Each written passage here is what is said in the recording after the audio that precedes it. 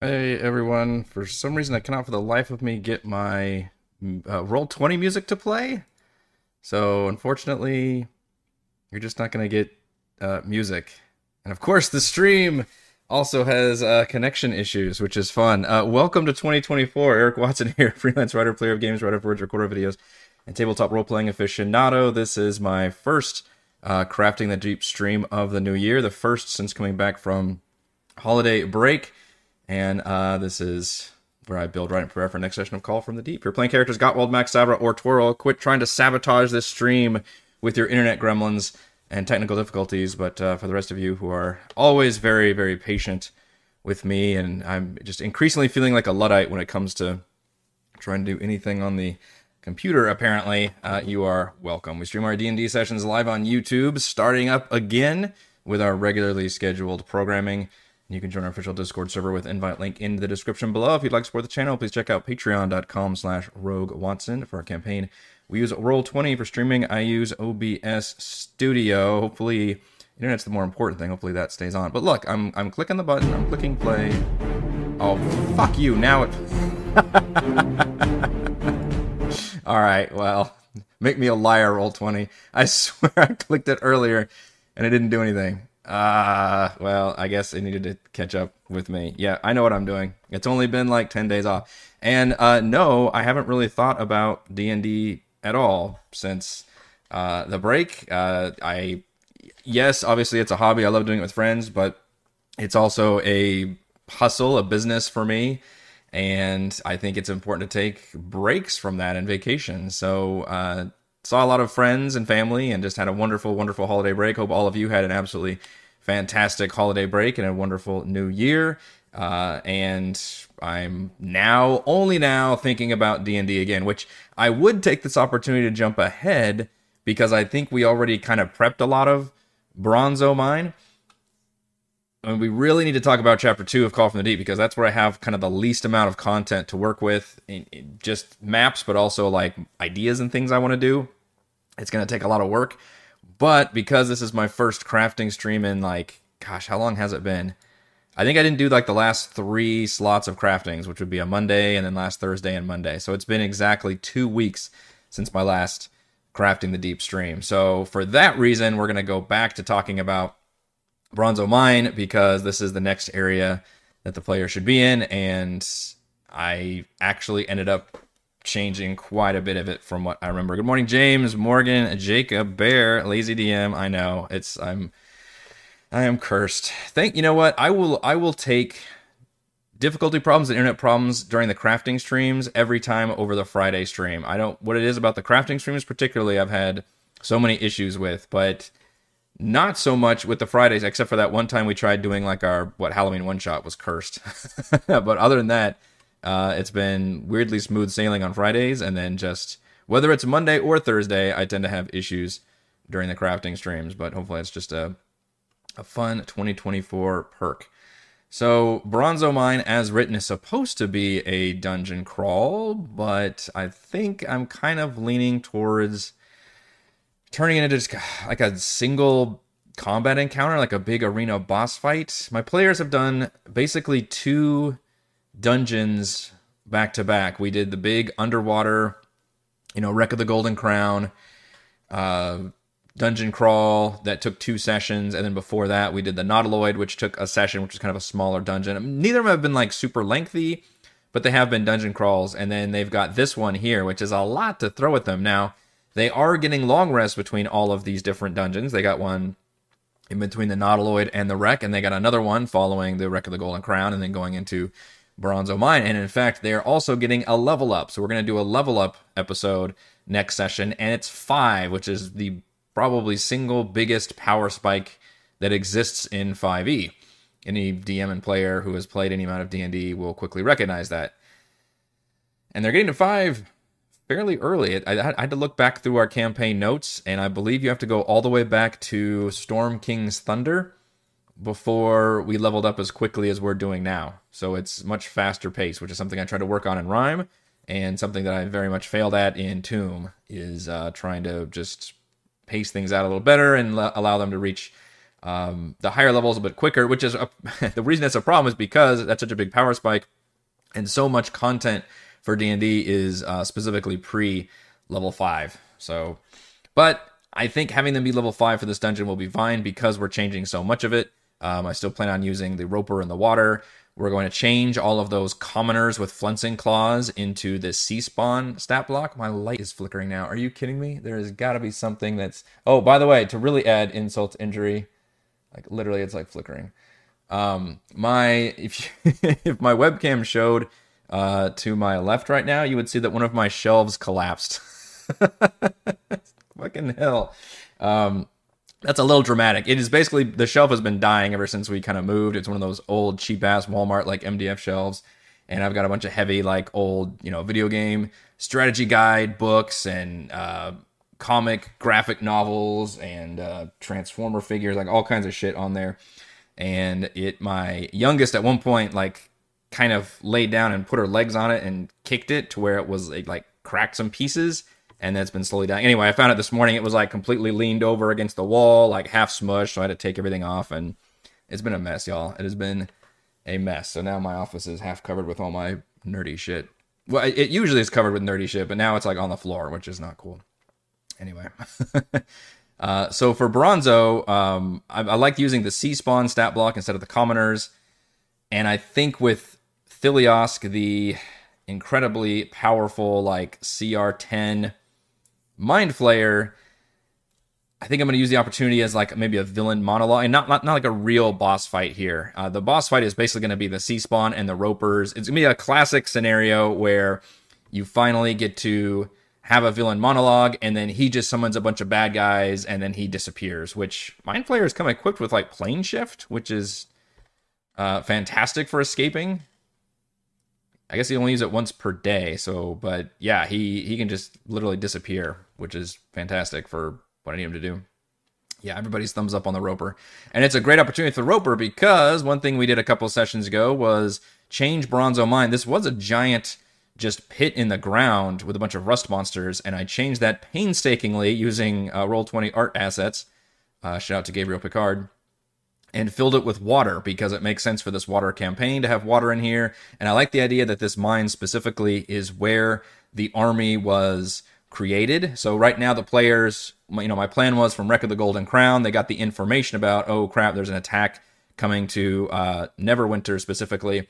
And then they'll go to the mine to basically just get further context, be like, oh shit, here's where they like equipped all their enemies. Here's where also they transformed a lot of the populace, the captured people from Fiskerbach, into these creatures known as sea spawn. That's something that maybe this guy in particular, this Mind Flayer, I believe it said in the notes, in the Call from the Deep notes, that he's like the biological kind of scientist, arrogant and unfeeling, zoological experimentation, creating new species of humanoid and subjecting them to torturous trials.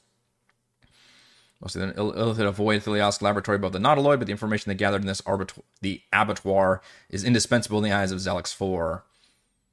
Thiliosk brings this lack of empathy to new levels, never showing the slightest emotion, recoiling from telepathic communication, savoring the brains... Recoiling from telepathic communication? Well, I'm going to need him to talk. Savoring the brains of subjects that have been entirely broken through psychological and physical torture. So if I want to roleplay him like that, he's not the mustache-twirling villain. So what I'm going to really use is kind of just an alien... almost robotic role playing, like very clinical when he just spots the player, like feels their minds, be like above average intelligence, very even keeled, and kind of remark like determination, extermination, and maybe like a sound wave, kind of a cadence when he speaks to the players, and basically just saying like yeah, these are more powerful than the ones he's been used to, and he kind of knows that even though he's powerful, it's in his best interest to just escape from this area because his job is basically already done. He was just kind of doing cleanup duty. It's maybe they're only like, days behind. This is just Thiliosk's main laboratory, so we didn't go with the force, and there were still some, creatures he could stand to transform into additional sea spawn creatures. So, and I think the stat block does some cool things where you can use them Yeah, poison, quills, tentacle, bite, just determine which one you want to do. So you can, almost like the, what are the snake people? The Yuan Ti, the Malison, I think, they have different options where like some of them have the head of a snake and others have snake arms and others have snake tails. Like, do you have a limb? Because we can snakeify it. And then that, lets them do different attacks and abilities, which I always think is a neat idea for a stat block, make them kind of modular. And that's kind of what's going on here, is they can have these different abilities. Still pretty weak, low armor class and pretty low hit points, which is why we're going to use them in mass. We're going to use a bunch of these creatures. So I'm just kind of trying to determine basically the balance and kind of the order of events here, because mainly because we need them to fight in this big cavern, right? That's where the roper is. That's where the roper can drag people into the water. Maybe the Illithid could even talk about how, one particular creature, he can somehow, the roper needs to be at the beck and call at the mind flare. I guess I haven't thought that far ahead. Maybe he turned one of the citizens into a crazy concoction here with, I don't know how you go from person to roper, but that would be pretty nuts. And then the electric eels is kind of a happy accident that it's just kind of swimming around this particular area. So my idea right now is the players, I haven't determined if we're going to do a skill challenge with getting inside or not. Maybe we will. The problem is I'm going to lose some time with the level up, and it's level 5, so it's a big one. And I definitely want to get through this big combat fight. So I guess I'll think about that some more, although it's already Thursday, so we got to get that under control. But as written, there's a little bit of a skill challenge when it comes to even getting in here with like moving rocks out of the way and that kind of thing. So they can make it through this area, down the steps, and they will see this large, vast cavern, which has different elevations. So as designed, this highest level is 60 feet up, although up just means the bottom of the water. So that's actually not even really relevant anymore. Instead, this is basically 30, well, unless I want to change it and be like there's a pit here. But it looks like, the way I did the map, it looks like the water is crashing like right up against here. So maybe I lower it. Because this doesn't look like a 30-foot drop. I guess it could be. You could be leering over. I mean, this could be a cliff here. If it's a cliff and the water is actually 30 feet lower than the land, I guess that would help you be able to fit a ship. Because a ship is usually, you got to fit the sails and shit. So maybe that makes sense that the water would be significantly lower. So I guess the idea is the water is at 0 feet. This layer right here is 30 feet up, meaning there's 2 sets of cliffs here.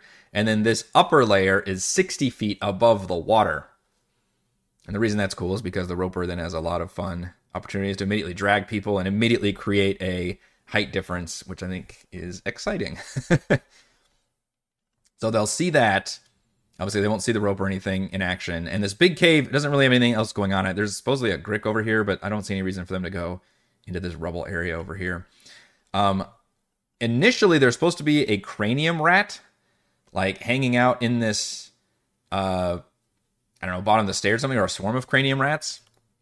And they're just there to warn Thiliosk of any intruders.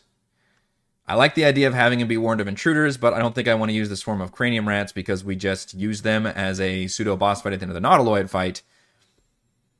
So kind of been there, done that. So I'm thinking 2 options. A, I could either just have it be a magical glyph or some kind of alarm system that's triggered whenever the players like exit the stairs, or just throw one of these sad-faced sea spawn hanging out right here as a guard, and they're all, since they're thralls, I guess they can all telepathically, speak to Thiliosk and vice versa, and maybe he can use, them to speak through or something cool.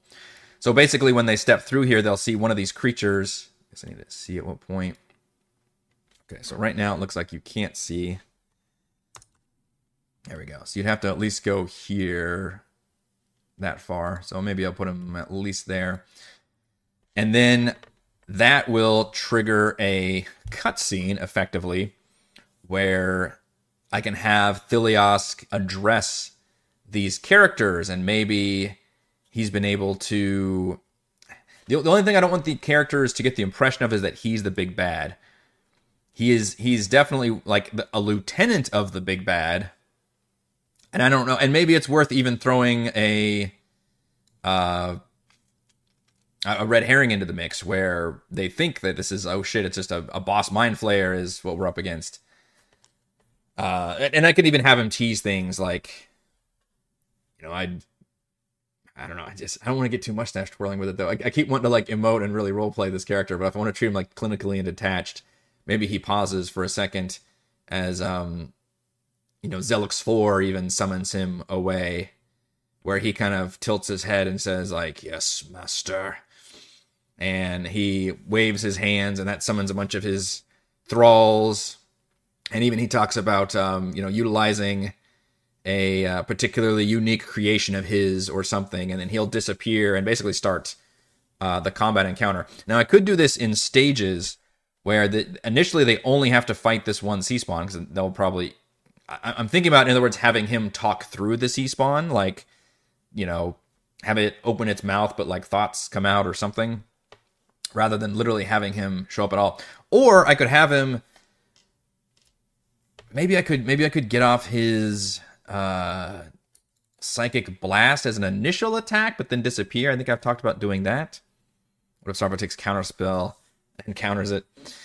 Yeah, I mean, this is the problem with level 5, right? Like, as soon as they take level 5, spellcasters can start using spells to solve problems. Which, good for them. And it can be fun. Like, if you watch our latest Empire of the Ghouls campaign, watch that latest episode, a player uses a high-level spell to solve a problem, and on the one hand, I didn't get to use a lot of the things I was planning on doing, but it also created some cool memories and neat things going into that. So I guess I have mixed feelings on that. Counterspell, of course, is not a great example because it just denies everybody from doing things, and I can see why that's a spell that often gets banned at tables just because the spirit of it's not very fun, I guess, the counter level play there. And like, you can argue like, oh, well, if it's good enough for the players, it's good enough for the DM. Like, well, yeah, but that still doesn't make things more fun. It just kind of creates things like, oh, nope, you can't. You wasted your time. Like, so I don't know. Counterspell is not the most fun. Also, it creates and my players don't actually take a lot of counterspell because I think maybe they feel that way too. Counterspell creates a tricky situation that slows the game down, where like every time somebody's about to cast a spell, you have to kind of pause and see like, oh, like what spell are they casting, and like, do we identify the spell, which is something I like to do because I don't think the players would know automatically, but then you had to roll skill checks, and it slows everything down. So yeah, I kind of understand why counterspell. Dispel magic is a lot more nice because you give players a chance to turn something off that's already been turned on, which I think is much more fair, and it takes an action, all that. But counterspell is just an action to deny somebody from happening on both sides of the table, right? On the player end and the DM end. I don't like it, and you will find that I use counterspell unless it's like a specific creature's thing or something, I guess. Like, you mean like spellcasters, I don't know. I feel like, or the characters are maybe using it and I'm using it back. But again, that just creates a terrible arms race. Yeah, Bear, I'll probably agree with that. And that's what I was just saying. Terrible spell on both sides. It's not so bad that I've had to ban it, but I think it's because my players understand that it's just kind of not fun to utilize. Happy New Year, Captain Mike. So, yeah, Mind Blasts, DC 15 Intelligence save, 60-foot cone, or what is that, 20-some psychic damage, and be stunned for a minute. That actually could be a great way to get off his villainous speech. Like, I just need to figure out like what DM magic I can use to get that off. Like, can he erupt? You know, it did say that by using a Shield of Farsight, he could do the magic. So I did establish, well, I didn't establish because I didn't use it. Or I did, didn't I? I didn't use that ability specifically, but I used like a dumbed down, like a Mind Spike version or something during that boss fight of Wreck of the Golden Crown. Yeah, technically he can use his Mind Blast action while peering through the magical eye of a Shield of Farsight. So if I'm just arguing that they can do it out of any thrall, maybe that might be too powerful versus having an item that can maybe do it. Or maybe it's got its eye removed, like it's one of its eyes are missing. and it's got like a gem in there implanted or something, and that's how it can like this gem like pulses. I don't know, come up with something. Anyway, so maybe it's cool to have him start the villain, Thiliosk, start with this. The point is, I just don't want the players to fight him, because even though at level 5 they might have a chance by themselves, it's still just not. I don't think they're still ready to fight a Mind Flayer yet. But I think it's fun to scare them by unleashing this ability first, and then he can even do his monologue, because if they're stunned for a minute, he can just monologue for a hot second. Now, anybody who's not stunned would be able to respond, and that might cause him to be like, oh shit, like I need to get out of here then, because they're powerful enough to rebuff me against being stunned. Also, technically, people can repeat the save, I guess, after every 6 seconds. So, but DC 15 intelligence is not something most of them will be able to do. I probably looked at this before, but I assume only Savra, as the wizard, would have a decent intelligence save. Gottwald, of course, has a +0. He's, I don't want to say min-maxed. He's very just specifically built. Min-maxed says you're excel at those two. I don't know if he excels too much yet. +1 intelligence for Mac. Savra has a +7 as the wizard. And Twirl has a +1 as the warlock/fighter. So yeah, you're looking at +0 to +1 for all these intelligence saves. There's a good chance most of them get locked down. And again, taking 22, which, what a hell of a way to start a fight. So I'm leaning towards maybe able to do that. But then having him leave and not actually like start a full combat fight. But then maybe, having the C-spawn attack. And then when he leaves, he summons these additional C-spawns. So you can see I've got this door locked, and this is literally going to be a case of me just taking all 4 of these, putting them like right here with the door open, and then starting initiative with all of these creatures. Now, it'll be interesting if I do get that, if I do decide to do the Mind Blast thing, and then a couple of people are stunned for a long time, that could actually get really nasty with their little attacks they have, because I think stunned is not paralyzed, but attack rolls do have advantage, and these things I think have about 3 different attacks, because I get the 2 basic ones, the other one. Now they're pretty weak. That's the thing. Like they're used as shock troops, but stunned PCs can be pretty nasty. But then I also want to be able to get the Roper in there. So when do I trigger that? So this is all what I'm thinking, and all of this is leading to the fact that this is going to just be one big combat encounter instead of one big dungeon crawl, which is kind of what you think it is going into a classic mine situation. And there's even all these multiple rooms back here.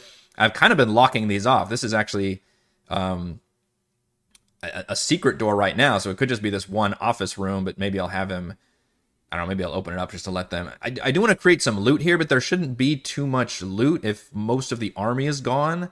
It'd just be like different things this guy's been like working on. Like I definitely want to give them the survival mantle, because that's a really good piece of loot that he's been giving a lot of the shock troops, and a good excuse of like why they can all go like underwater. Although Sea-Spawn, I believe, can go in the water in general, but just creatures. Most of the creatures should be amphibious, but for the few that aren't, I'm trying to look through the treasures. You can get a survival man. There it is. Carapace like augmentation. You can only wear it. Survival is equivalent to a suit of non-magical half-plate armor. So, gosh, what is that? Like, in fact, do you have to have heavy armor? Let's see. Carapace like in cases, portions of wear shoulders, neck, and chest from is equivalent to a suit of non-magical half-plate armor and take just as long to don or doff. So that would actually just be better than the Mariner's armor I think they got these, because half-plate, I assume, is heavy. Okay, so that's actually different than the Cloak of the Manta Ray that I was picturing, which is something anybody can use to gain, basically, air breathing. A creature wearing a survival mantle can breathe normally in any environment and has advantage on saving those against harmful gases. Insert joke here. And the breath weapon of some dragons. That's even better. So not only can you breathe underwater, but you also have advantage against a bunch of gas-related dangers. Hey, Eric. Go Team Eric. Playtesting MCDM's new RPG. How is that, by the way? I I haven't been able to do any kind of like dive into it or explore it. Matt Colville's, I believe, just wrapped up the big new RPG that his team is working on. It certainly looks interesting. I definitely think there's room for more D&D inspired RPGs out there.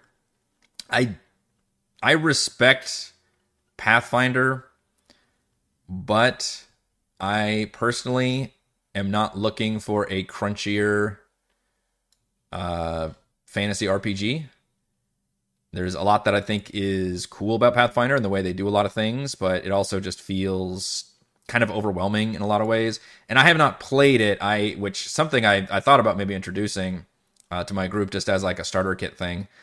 But I have reviewed a number of Pathfinder products, and I think I did review the Pathfinder 2e starter adventure at one point. Just like the one that's like just a dungeon crawl. I mean, so it seemed there's definitely some interesting, and I played through Pathfinder, whatever the latest video game was, too, Wrath of the Righteous, I think. So I definitely grokked the rules and stuff, but that's also as somebody who's played, whatever, 20, 30 years of RPG video games now. So it's not too hard to wrap my head around that stuff. But it's not something I necessarily want to look at for a fantasy RPG. But if something is more like a cleaner 5e that's even more elegant and maybe uses elements of like 4e versus 5e, because I know a lot of my complaints are about like spell slots and spellcaster being too expensive, and a lot of these things were kind of solved in 4e, but also 4e had some problems. If that's something that Colville can tackle, then something I would definitely be interested in looking at. Well, still not just trying to be another skin of 5e, I guess. I could go on a whole rant about that kind of thing, but definitely let me know, and especially in our Discord channel is probably the best way to have these conversations about all these interesting new avenues to explore. So I'd like to get off the mind. I think the Mind Blast as the initial, like, oh shit, this guy's pretty strong and can just do this to everybody. But then he disappears and he summons a bunch of bad guys, which I think is immediately interesting. I've got them in waves, so I'm going to do 4 initially. We've got this one here. Again, I'm not sure if I even want to use him or if I want to have Thilios like appear. Although he can only technically plane shift once per day, so I can't have him like appear and disappear technically. Other than like DM magic. And it wouldn't make sense for him to be hanging out here. But I like the idea of him mind blasting, everybody, and then maybe he can even stay in the back. I've got him sitting here in the hallway. He could even stay in the back. We can open all these doors to where once the players defeat all the enemies and they reach inside, they'll see him and he'll have another little speech, prepared to throw down with them. Or maybe he's trying to escape. He's getting his bug out bag and he's going to shift and be gone. I don't know if that's more anticlimactic or if I need him to disappear from here. I guess I'm still trying to work out all these details, and tomorrow's the session. But I do have them in waves with 4 here, another 2 sea spawn. A lot of that kind of depends on how that initial Mind Blast goes off, if I want to get that off. And then somehow we need to enter the Roper is going to be basically the real boss fight of this area, which I think is pretty appropriate. They've got a high AC, a high number of hit points, and it's just suspended above the water where there's a cool lightning eel like swimming around, ready to fuck up anybody who falls down there. I do need to make some treasure in here. Maybe if somebody falls into the water, they'll be able to see some leftover treasure that was left behind. I mean, there was a lot of coming and going in this whole area. This is where they stole a lot of stuff and outfitted their armies and everything. So there should be some... in other words, there should not be like a vault of treasure here, because they would have given their armies whatever treasure they had to go fight the war. But maybe there could be stuff like that survival's mantle. So just leftover things that he was like working on and experimenting and building. And yet I do want to reward the players with some stuff, because, I mean, this is a pretty tough challenge. It's kind of technically all optional now at this point, because the players learned that they need to go to Neverwinter for the next step of the quest. So this is kind of just a purely optional thing that they need to like tie up a final loose end, because they keep seeing like, tracks leading to the mine and all that. Gosh, because what is in here normally? A +1 longsword, mithril chain shirt, and a brooch of shielding. Now, that's normally not even going to be found. That's actually, both these big treasure chests are very unlikely to be found. That one's in the middle of the forge, which is no longer exists in my version of the map. And then there's another big treasure chest located in a secret room that they would, like, it's beyond a secret wall that they would never find. And then you have to pass like a guillotine tomb of horrors type trap to even get inside. And you can find a bunch of potions, a +1 dagger, and a drift globe, which they already have. So I don't know. In terms of treasures, maybe has some good ideas about things that you would find in an area that a mind flayer is capturing people and outfitting an army with, and just where armies like met up. Specifically, I think he's been, creating these troops and, giving them all these biological enhancements and things, and then perhaps they were enchanting their... One cool idea I have, which is teased in this campaign, is that one of the ships can actually go underwater and then re-emerge because of some magic enchantments it's got. So maybe they were able to do some of that here, and that's why, because clearly, well, wait a minute, we have a ship in here because there's in the middle of the water. Yeah, and I think that's a cool idea. Is they were able to go underwater completely and then come up. Maybe they had some kind of special, just ironclad submersibles. These giant, what do they call the apparatus of Qualsh or something, where it's the submersible. You could argue they even had some of those available. So maybe they just straight up had submarine technology using maybe some of their Nautiloid stuff. And that's how they're... Essentially, they need to be able to surprise Neverwinter with a big Blitzkrieg-style attack. And if you're just, on the horizon with a bunch of ships, you might not be able to do that as effectively versus if you're able to appear suddenly from under the water. Are you going to use Thilios's gas canister? Mutation table is one of my favorite parts of his stat block. I probably not. Well, I guess I could look at it. That requires me to actually have him stick around and fight more, and I'm just really worried. He's so fucking powerful. Especially if I want to use the other ideas like the Roper and increasing the... Basically, I've upped the challenge of everything else. There's no longer commoners with claws or, a bunch of cranium rats. Now there's a Roper in the middle of this den with a huge... pit and water at the bottom, and then you've got all these sea spawn, which are a lot stronger. They're not super strong, but they're definitely stronger than commoners. So that kind of balances it out to where I don't really want to use Thilios himself very much. So he's got, his extra thing is gas canister, 5d10 poison damage as it says melee attack. Is that really supposed to be a melee attack? I thought a gas canister was like him chucking like a grenade or something. I guess he's cracking it open and shoving it in their face. DC 20 con save. That is a hilariously high save.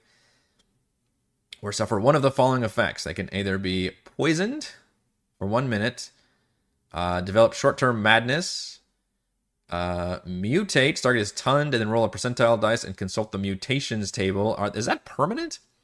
Mutations table. Or gain a level of exhaustion. Let's see if I can find... mutations table. Magic Surge, Magic, Random Encounters, Sea, Madness. I think some of these are the ones that I made further down.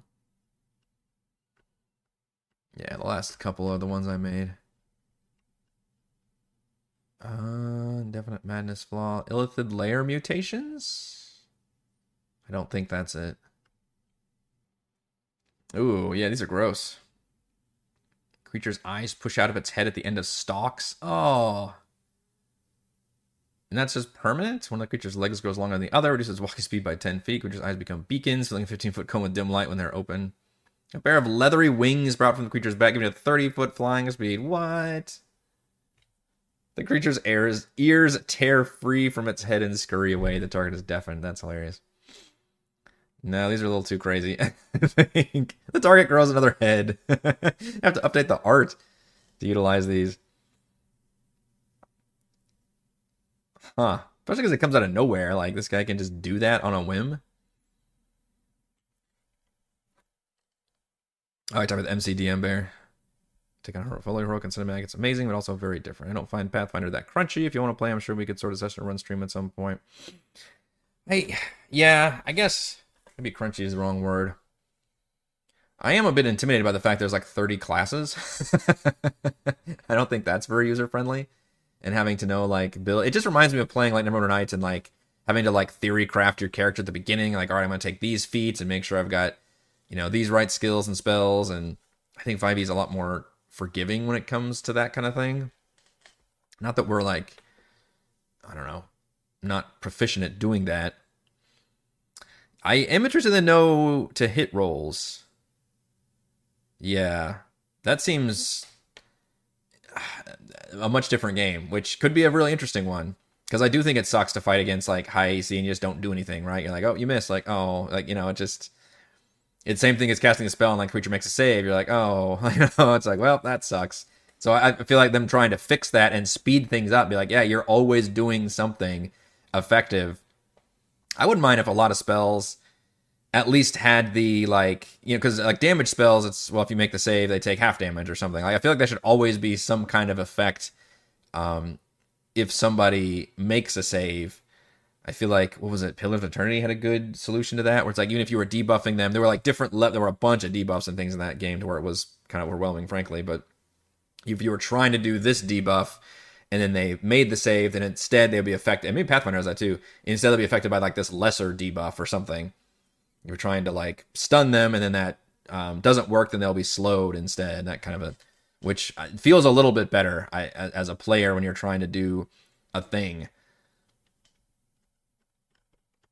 But yeah, I don't know about the gas canister thing. It's a little crazy. Versus, I mean, why wouldn't you just Mind Blast? Like Mind Blast is so powerful. I get that it's on a recharge, but if I just want him to do it once, that's a pretty frightening thing. But do I even have him show up?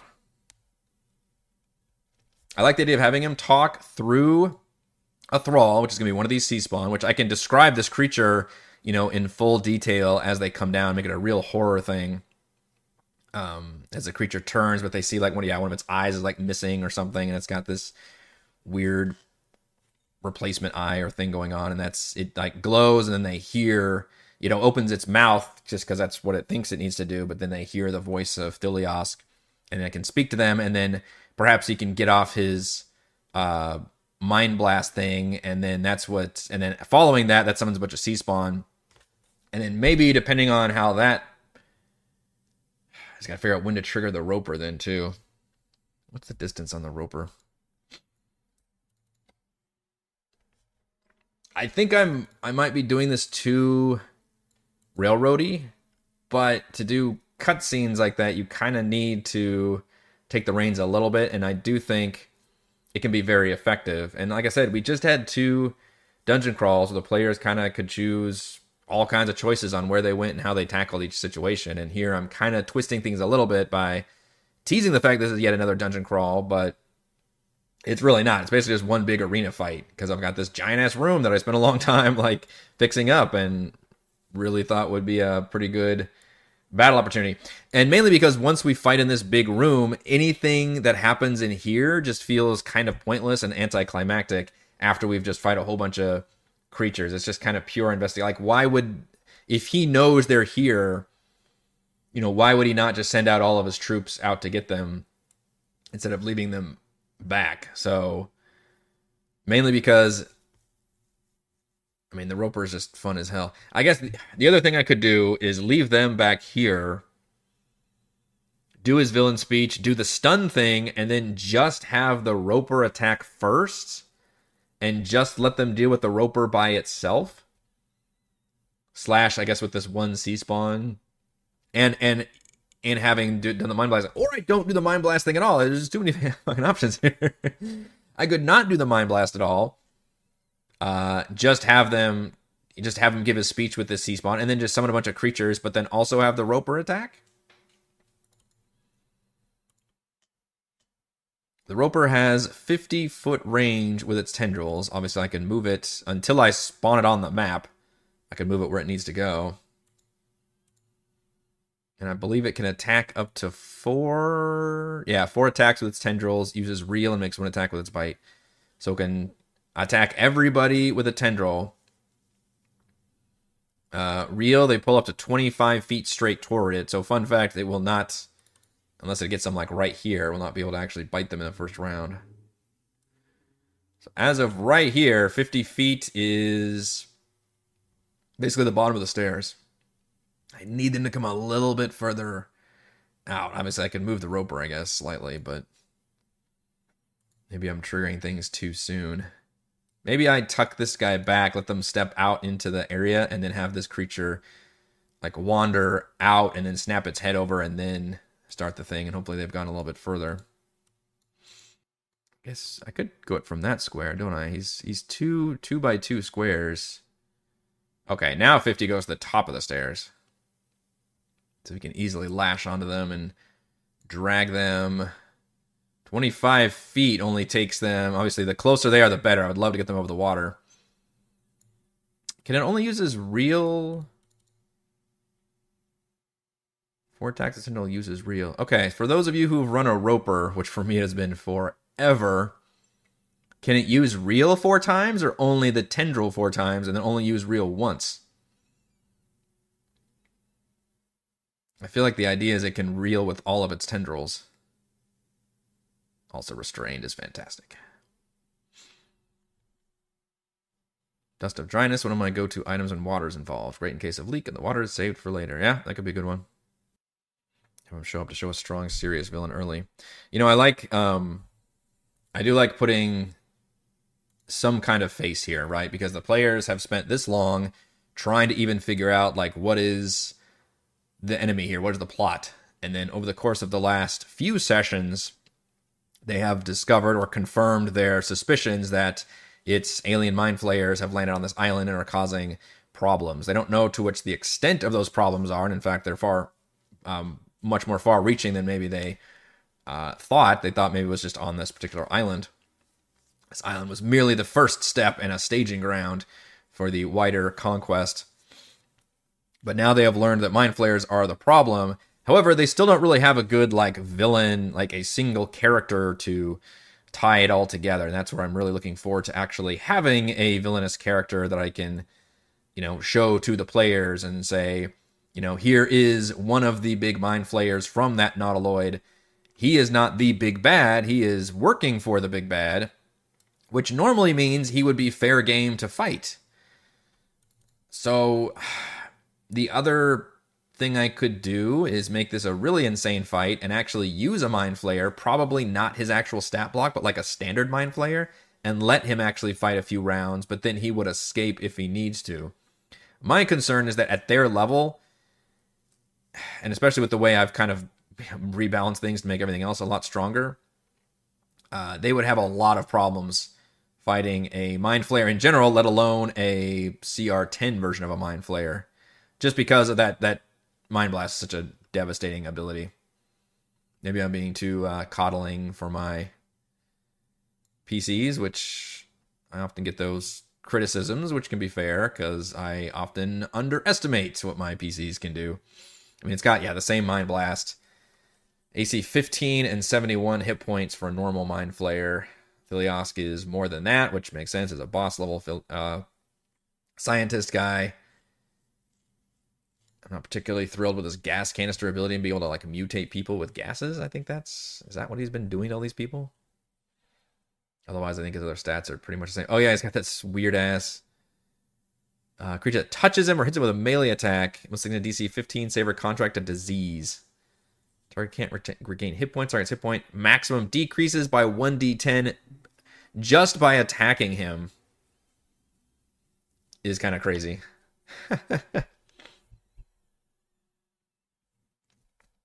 Oh, that's kind of a cool idea, Jacob. It's a sea spawn with a gas cannon and trades it into a roper with a creepy description or something. The problem is, the roper's in such a specific spot. But you could do something like there's just a large, stalag.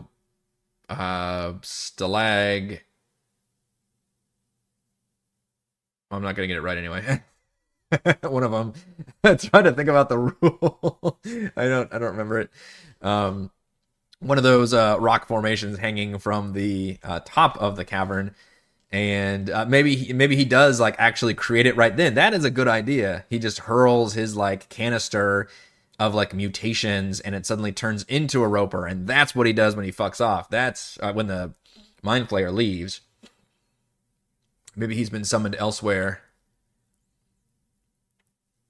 And I could even tease the fact that it's for whatever reason. Like maybe he's like gets a far off look and the players hear like the sudden presence fill the room and his head cocks and he's like, "Yes, master." And he turns and like hurls, one of those canisters he's got at the rope at the stalag thing, and it turns into a roper. I like that idea. That's a good idea. I'm gonna write that shit down. And that's a good coda to like when he's gonna get that battle off. Now he could do that instead of mind blasting. If I keep, because I guess my main concern keeps being the mind blast. Maybe that's, or he does the mind blast and then summons the roper. And then maybe we don't end up using very many C-Spawn. These are all just waiting in the DM repertoire if I want to actually use any number of these or not. I've got 6 waiting here. Maxed out Mind Flare at this level is a TPK, says Tribal. Better to have him intro himself, 1 strong attack, and leave. Like your D is called away by Z. Yeah. Shout out to Zelix4.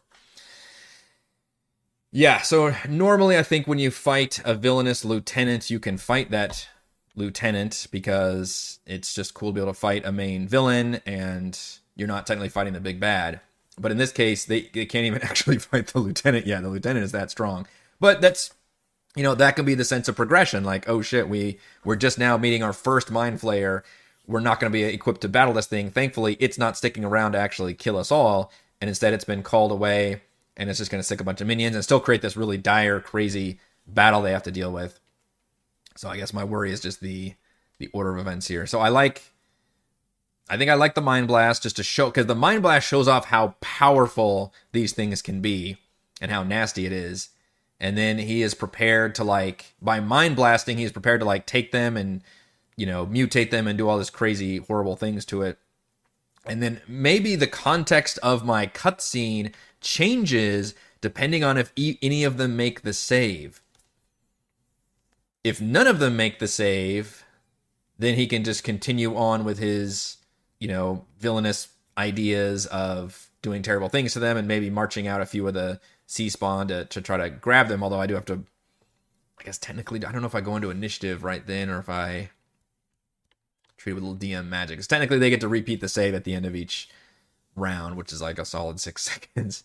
And if you make the save, though, then that's when he can realize, oh shit, these guys are stronger than the average person that we've met. You know, they haven't really come across any level 5 adventurers around the island of Gunderland. So that's when he would maybe turn around and create the roper in his stead. Or maybe he's prepared to attack them, but then he's called away by Zelix4, and then he creates the roper. But he's still got all these C-Spawn, which I could reduce the number, or just probably just add them in waves. Like, I've got 4 initially, but again, if like a lot of them get spawned, you know what? The number of C-Spawn that get spawned into the initial fight will probably be due to how many of them make the save against being mind blasted. If a lot of them make the save, then there'll probably be more C-Spawn. If fewer of them make the save, then we might summon some more C-Spawn in there. They are completely up to my idea. I could change this to a different... I actually randomly rolled hit points, and for some reason it ended up being like the healthiest one of all, so I don't know which kind of C-Spawn I'll use for these various ones. I could even try to come up with some different abilities. I think this is the initial stat block of C-Spawn, where they have kind of a bite attack, a ranged quill attack, and then a tentacle thing. Although the tentacles can be less impressive when you've got a roper around. The tentacle envy. Yeah, so you've got a bite, which I did make the bite stronger, because otherwise it's the exact same as unarmed strike. Poison quills, which is ranged and can have the poisoned condition. I'll just say it's actually melee. I think I changed that too. I made it actually a ranged attack. And then tentacle, which has a longer reach and has a chance to grapple. I don't know what other cool like things could I give if I want to get really wild with it. The problem is I have to remember which one is which. Like which creature can use what ability. Or maybe they've got all of them. Maybe they're all just all kinds of mutated with all these different features. I've got like one tentacle hand and like spikes coming out and I just don't care. And they just use different abilities depending on how I'm feeling. Yeah, I did make that a range attack. Range 30, 60. Only 1d6 poison damage. They have like no dexterity. But the poison condition, that's the pain in the ass. So I guess I don't really need to use... I don't know if they'll physically ever see Thiliosk versus having Thiliosk talk to them through Do I have a handout I can give them? Because that would actually help. I do. Okay. Maybe I'll just show them the handout rather than the token. Somehow you see this image in your head. It's a cool. I mean, they did. JBC Perry got, I believe, original artwork done for all the head lieutenants. I will say one disappointing thing with this campaign. While I was really excited to see all these like Mind Flayer bosses, like lieutenants with like their own, personalities and motivations and things. And I was really excited, like, oh, this is the first one they find. That's so cool. I wonder where they'll see the others. I think there are 4 of them, and 3 of the 4 you don't see until the final dungeon, if I recall correctly, which is a hugely missed opportunity in my mind. I think the more satisfying thing would be to split all of these lieutenants around at like various important parts of the story. So maybe there's even one Mind Flayer that's like at the head of the, armada somewhere. Maybe I don't know if one would be there. But hopefully I can create them at big, cool dungeon opportunities where I'm doing certain things. Maybe there's one that's with the Sawagan actually like there making sure, things are taken care of. Like they're always like the bosses behind each of the various, evil factions or something. It feels like a waste to like leave them all in that final dungeon. I need to refamiliarize myself with these creatures and see, because I'd hate to just have it be where they're all at the... I mean, you could definitely put at least one at the end as a, mid-dungeon boss fight. Although that final dungeon, honestly, I need to reread it, but it is insane with how huge it is and how many creatures there are. Yeah, it's 90... Just looking at through the journal right now, it's got like 90 rooms. It is ridiculous. It's all like tier 3 underwater dungeon crawl. Ascarl is the name of it. But they're like 3 of the 4 of these boss Mind Flayers are not encountered until you get to there. Try to find, is it under Colony of Zelix 4? Attendants of Zelix 4. Okay, I don't know if this is the right one. There's Druskis, which is one of them. Does it tell you where they're found? Yes. Locations, Elder Brain Chamber. The other one is Luzgregal. Luzgregal? Who is found in the Illithid layer, Luzgregal's chambers, which is also, I believe, the final area. 42 to 59.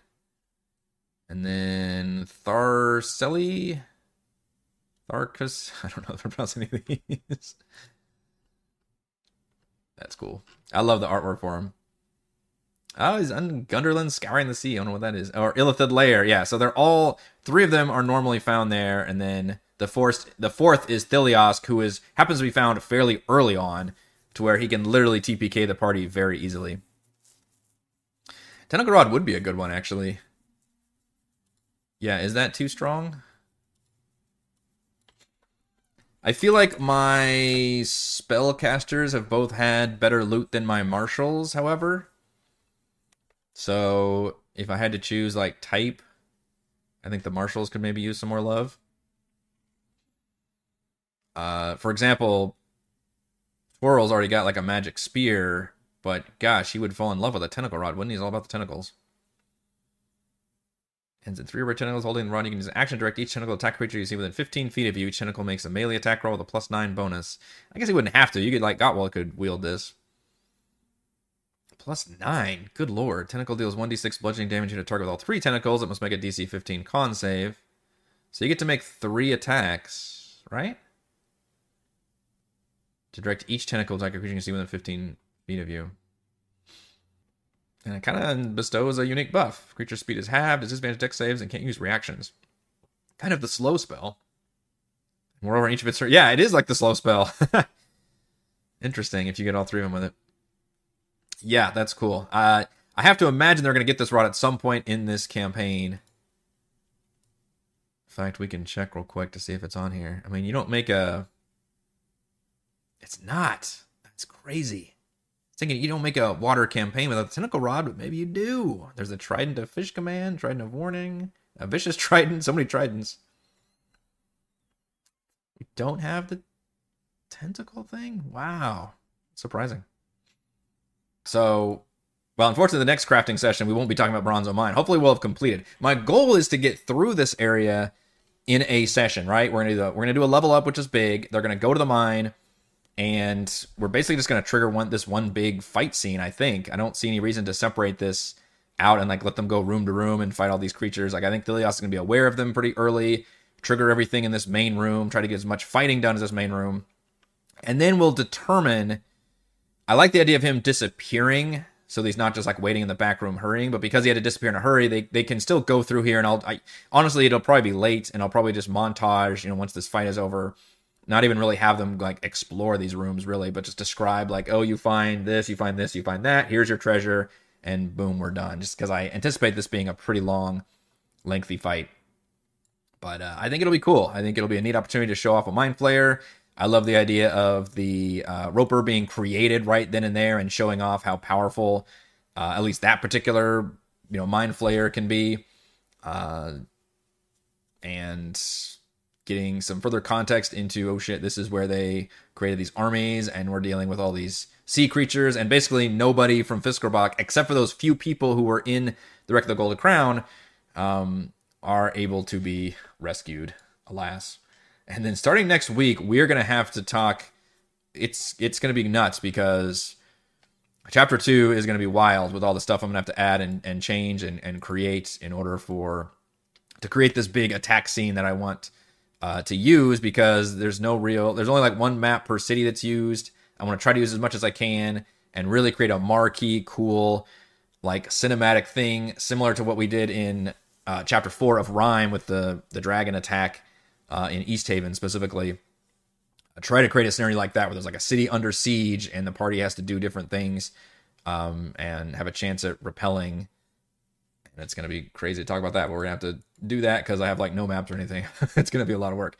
All right, I think that will do it for this Crafting the Deep. If you enjoyed the content, please check out patreon.com/Rogue Watson. Shouts to Platinum patrons Joe, Will, Thomas, Stan, Brandon, Genocider, Eclectic, Role Player Roll, Christopher, Corey, Big Nut, John F., John L., Scott, Eric, Tyler, Nathan, Camp Crystal Lake Counselor, Andrew, Daryl, the Reldrin, Captain Woody 79, Stephanie, Andy, Patrick, Jason T., Ishmael, Amit, Lumpy Spuds, and Gold Patrons RPG, Papercraft, Pretty Boy, and Yuma, Dead Lizard Lounge, Sam, Jerome, Nathan, Fans Like a Tortoise, Scott, Rufus, Carolyn, Jerry, Thomas, and Glenn. Thank you all much. Thank you all much for your support.